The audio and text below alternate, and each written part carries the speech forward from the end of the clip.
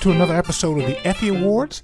My name is Sean Carter. I'm America's foremost humorist at law. I'm actually America's only humorist at law. The other lawyers are smart enough to keep their day jobs. That said, we've got a great week of Effie Awards. If you're not familiar, this is the best of the worst of legal ethics violations over the last week. And this week we have 4 interesting new nominees. Remember, there are no winners of Effie Awards, but there are recipients. And the first category this week is going to be the Outlawyer Award. And the nominee is the movie Red Heat. This is a movie from the 80s you probably don't remember. It starred Jim Belushi and Arnold Schwarzenegger. Arnold Schwarzenegger plays a Russian or Soviet police officer who comes to the U.S. in search of a Georgian drug dealer and ends up partnering with Jim Belushi here. And Jim Belushi plays the wisecracking Chicago cop who tries to teach this Russian about how in America we have freedom and individual liberties, even though we have the largest prison population in the world. That said, we have this clip from the movie. Chinese find way. Right after revolution, they line up all drug dealers, all drug addicts, take them to public square, and shoot them in back of head. Yeah, I never worked here. Fucking politicians wouldn't go for it. Shoot them first. And as a pure aside, by the way, you know what Jim Belushi's been doing for the last decade? You haven't seen him in any TV or movie? No, because he's actually been growing weed. He grows weed on a huge farm out in Oregon, so good for you, Jim. All right, puff, puff, pass, pass. That said, I didn't choose Red Heat for the movie or for the weed, although that would probably be a nice side benefit, but I actually chose it for the title, the red part. Because here we have a lawyer, and you'll find out in a minute how the red comes into play. This is a lawyer who's in Iowa. He's in his 60s at the time, and he's representing a personal injury client. They're in his office one night, and this is Grandpa. And he sits down next to her, and he wants to show her pictures of his grandkids. Nothing more grandpa-y than that. And then he starts talking about his pancreatic cancer, which is, again, kind of a grandpa move. And then he says, hey, this doctor put this weird device in me, and it causes me some erection issues, which is getting a little different than Grandpa. That's getting to be like creepy uncle behavior. And then he says, my stomach, all right? my abdomen is really bizarre. Do you want to see it? Do you want to touch it? And she's like, not really. But he's not deterred by that. And so she turns back to her phone, and when she looks up again, he's now standing there. He's taken off his pants and underwear, standing there, Donald ducking it. And he says, look, this is really weird, this tubing that goes from the scrotum. I don't know why he thought that this would be the thing, right? That every woman wants to not only see a scrotum, but a weird one. I can't imagine that that's a thing for any woman. She says, I'll pass, but thank you very much. He then grabs her hand and puts it on his scrotum. She pulls her hand away and says, hey, you need to cut that out and put your clothes on. People might walk in. And he says, oh, don't worry about it. It's just us. And besides, the door's locked, which now really freaks her out. He's not reading the room. And so he says, hey, by the way, did I mention to you how my pubic hairs are red? Even though I have gray hair up top, I got fire in the hole, so to speak. And you know what? That's where my granddaughter, look at the baby. That's where she gets the red hair from. Now look, you want to see my pubic hair? And she's like, no. Now, interestingly enough, she doesn't fire him right then and there. And there's a good reason for that. Because she needs the money. He's suing on her behalf. She needs this money, and they're close to getting it. And sure enough, a few weeks later, they get the settlement offer. The lawyer calls on the phone and says, hey, got great news. Here's a settlement offer. Deal's done. Drop your clothes, and you can give me a blowjob. Don't be mad at me. I'm quoting people. That's what he says. And that was the last straw, or in this case, I guess, weird tube. And so she calls the police. She, by the way, had been recording these recent conversations and turns over that evidence to them.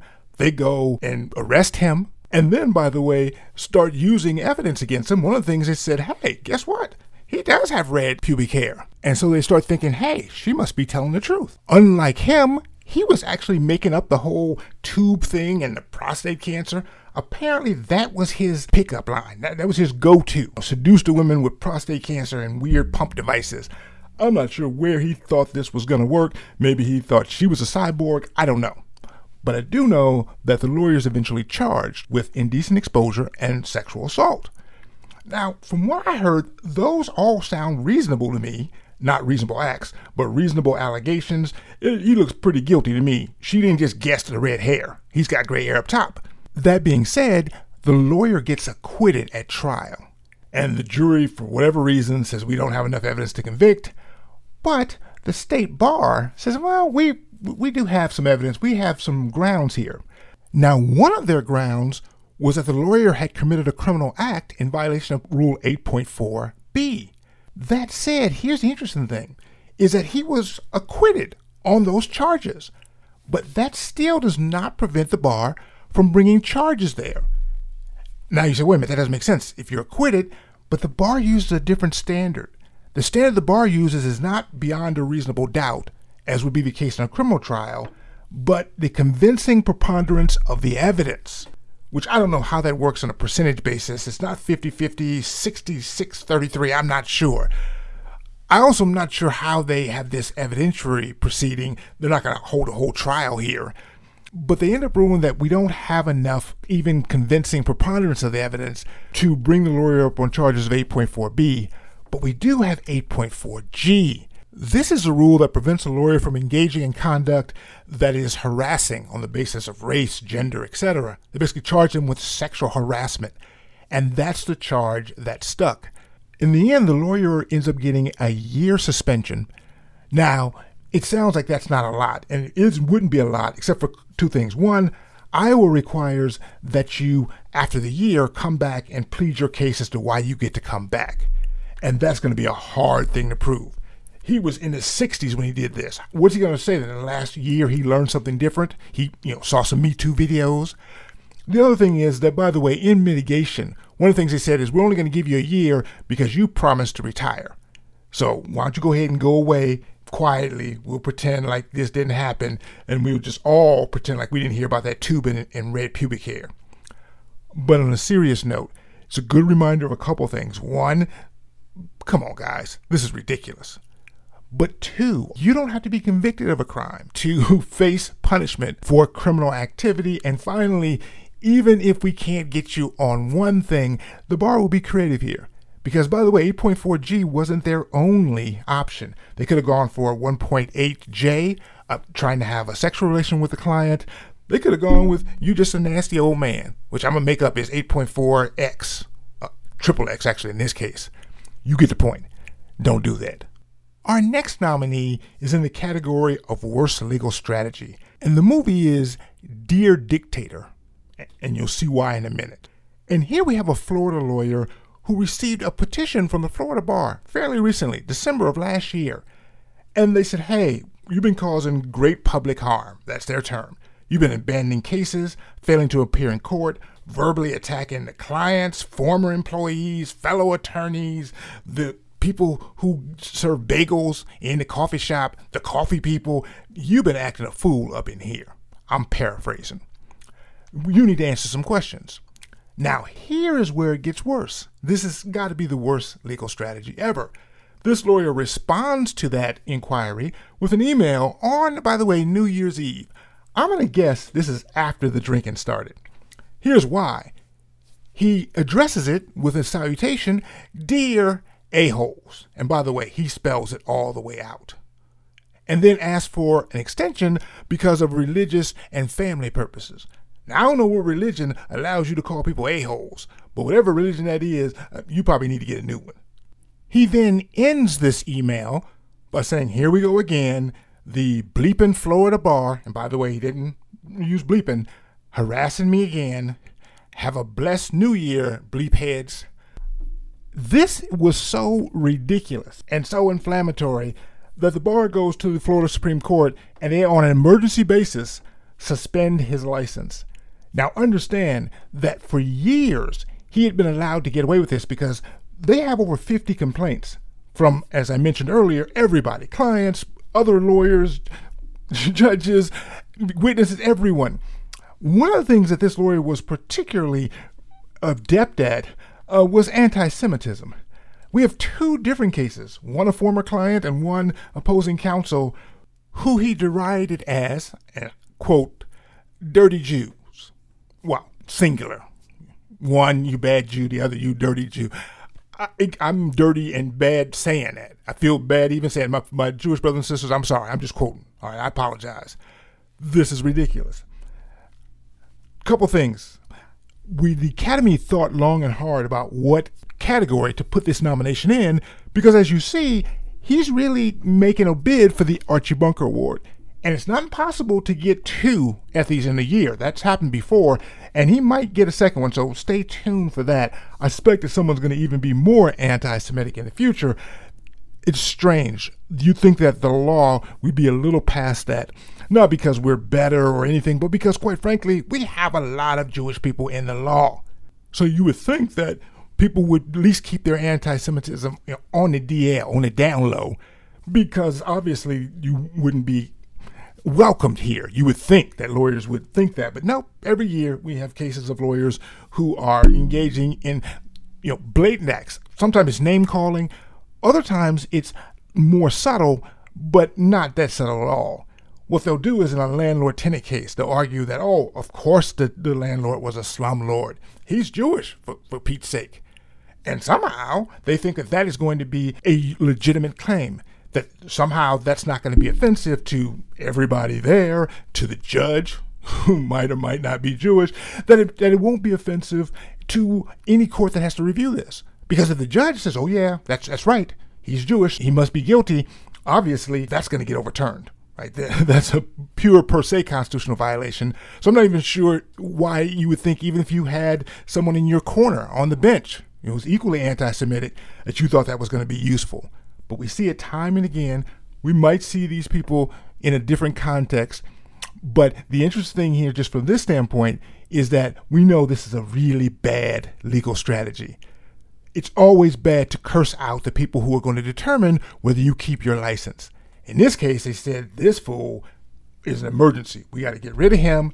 By the way, the case I'm telling you about is the D.C. Court of Appeals also said, well, you're not going to be coming up in here as well. So not only you can't be in Florida, well, you can also be in D.C.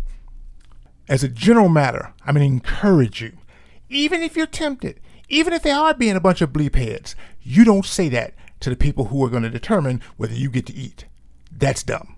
We have another nominee in the Out Lawyer Award category.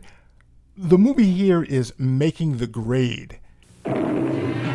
Palmer Woodrow is going to lose his inheritance unless he graduates from Hoover Prep. You will actually have to get a job. He hates school, but he's got an idea. Pay some guy what, $500-600 a month and a bonus to graduate? Where do you propose to find the idiot to do this? Making the Grade. The story of a rich kid who hires a street kid to finish school for him. Making the Grade, rated R. Now, the lawyer in this case does not pay someone to go to school for him. What the lawyer did is he paid someone to help his daughter cheat on the ACT. He does this in a couple ways, and this was part of that big scandal a couple years ago involving all the Hollywood celebrities, Felicity Huffman and the woman from Full House, and William H. Macy, and maybe even Macy's and Sears and Roebuck. I don't know. Everybody was cheating to try to get their kids into good college. And we have a New York lawyer. He's the managing partner of a big mega firm. Like, this is a guy whose firm advertises a couple $1 million a year per partner, big-time lawyer. And he says, well, I got money, and I'm going to spend $75,000 of it to make sure that my baby gets to go to the good school. She's having trouble with this whole ACT thing and reading and writing, but that's okay. I've got money, and I'm going to use $75,000 of it to pay someone to take the ACT for my baby. Or rather, more accurately, she'll take it, and then the proctor that we've arranged to have sitting there will fix the answers for her and make sure she gets into the good school. And that was a plan that many other well-to-do people had been employing, and it all unraveled, the FBI being as investigating it, and this lawyer's caught at the same time as everyone else. This is late October of 2019. He is sentenced and convicted of mail fraud and honest services mail fraud, whatever that is. He gets a whole month in jail. He does the month, he gets out, But the bar had suspended him immediately in October of 2019. And it took till now for them to get around to really decide, okay, what to do with this guy. And here's the issue. As a general matter, under New York state law, if you are convicted of a felony, you lose your license, you are disbarred, it is over. And there is no pass and go collecting $200. You have to go to Florida. However, in this case, they kind of make an exception. Now, there is no exception to the rules. It's in the law specifically. However, here's how this lawyer works out a loophole here in a sense. The law says in New York that if you're convicted of a state felony or crime that would be a felony in our state but was committed out of state, so let's say you commit murder in Iowa, then you get disbarred in New York because murder is also against the law in New York most of the time. However, in this case, they said, well, this is mail fraud, which is not really even a thing. We can't figure this out. It only is an interstate crime because you use the phone or wire transferred money. And as a result, we don't really have an equivalent here, and so they don't treat it that way. They treat it instead of as a felony, as something called a serious crime. And then they go through their rigmarole and give this lawyer a 2-year suspension, which would be pretty bad. It would mean that he hadn't practiced law since 2019, which he was actually indicted in May of that year. And it would all go out to now, 2023? It's 4 years out. But now, that's not how it's going to work. They've made it retroactive to when he was originally suspended. So by the end of this year, he'll be back to practicing law again. And it looks like he'll be back to practicing law because one of the things that helped him and saved him, gave him only a 2-year suspension, which, by the way, sort of time served, is because he had 70 recommendations. People came to the bar hearing for him and said the most glowing things about him. People who know me well and love me don't say these things about me. One person said that he has the universal respect and affection of everyone in our firm. Wow. Even in the hearing report and opinion, they praise his community service work. I'm going to tell you, like I said, I have not cheated to get my kids into college, and I don't think people like me this much. So as a result, he got back into the practice of law. Couple lessons to be learned here. One, if you're rich, let your kids go to community college, all right, or some other school. That's fine. They're your kids. They're going to be fine, okay? But more importantly, or equally important maybe, it shows a distinction and I think a fair criticism of the bar process. Like everything else in America, it is geared toward the rich and famous. If this is a solo practitioner in a small firm that no one's ever heard of, it's not going to go this way. He's going to go to Florida. He might not even be able to get to go to Florida. But if you're at a big firm in New York City and some of the biggest, most prestigious lawyers can write letters on your behalf, it affects things. And gray areas start working in your favor. They start getting a little lighter and a little lighter until it's white. If, on the other hand, you're a solo practitioner, it's going to be black. Like blackballed, blacklisted. It's like driving while black. It's not going to work well for you. And as a result, this is a good reminder, if you can be rich, it's going to work out better for you. And our final nominee is in the category of the David Copperfield Award. As you may remember, this is the award we give every year to lawyers who have the magical ability to make client funds disappear. And the nominee here is the movie Payback, which will be pretty obvious as to why we chose that title in a moment. And here we have a lawyer where the client is not an individual, but rather the company he works for. It's Shoplet. This is a company that sells office supplies online, so sort of the Dunder Mifflin for you office fans of online office retailers. And this lawyer here is general counsel and a senior VP. And for some reason, they put this lawyer in charge of their PayPal payments. So most of the people pay by Visa, MasterCard, right? Bitcoin, GameStop stock. But every once in a while, someone wants to use PayPal. And they said, let those little PayPal amounts go to this lawyer. He's a lawyer, but he's also in charge of administering accounts. And that means also if someone needs a refund, he pushes the buttons, goes on the web and does all those things. And one of the things the lawyer realizes is I got a lot of control here. I got a lot of authority over this account. And so he starts sending out money to himself. And I mean literally himself. The email address was his name at me.com. Now, you say, well, wait, that's crazy. How does he not get caught? Because he's in charge. The email of confirmation that comes back to the company comes to him. He just deletes them right off the server. At least he thinks he does. And in a 6-year period, he steals $6 million from the company in increments of less than 1,000. Now, that's almost impressive, because you do realize that to do that, you need to do thousands of transactions. But he's committed. He's doing $1 million a year, less than $1,000 transactions. It's over 1,000 transactions. It's like 4 times a day he's sending money out to himself. And he also creates some shell companies, but all of them have the same address, his home address. Eventually, they catch on to this. By the way, it takes 6 years, but then an email gets through, whatever. They start looking it up, piece it all together, the company does, and they sue him personally. Say, we want our $6 million back. Of course, he doesn't have it because he spent it. You don't steal the money to save it. And he's, of course, invested it wisely in BMWs and trips and luxury, things basically that have no value now. So when they want to get their money back, there is none. He's got like $1.5 million, and that includes the value of his house. After the company gets done with him in civil court, New York City DA comes after him. And of course, they got him dead to rights. He is sentenced to 3 to 9 years for this embezzlement. And of course, he has to give everything he has to the company, and that's still like 1/4 of what he owes them. He'll owe them more when he gets out, which he won't have, not getting 49 cents a day in prison.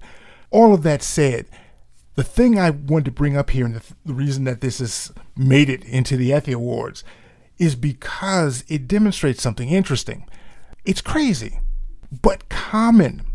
One, the idea you think you're going to get away with $6.8 million, I think is the kind of final tally, of theft, even in small amounts, that someone's not going to notice almost $7 million missing. That's a lot of money. Even if you are a company that makes millions a year, if you think about it, if you're the controller or CFO and $7 million goes missing, you're in trouble. Someone's going to eventually find that out. Secondly, this company had the weirdest set of controls. I've been in-house counsel in a company before, a mortgage company, in which we did billions of dollars of transfers every year. You know how much of that I get to siphon off? None, because I had no access to that account at all, ever. I've never had access to the money, and that's a good thing. I also don't even have access to the money in my webinar company.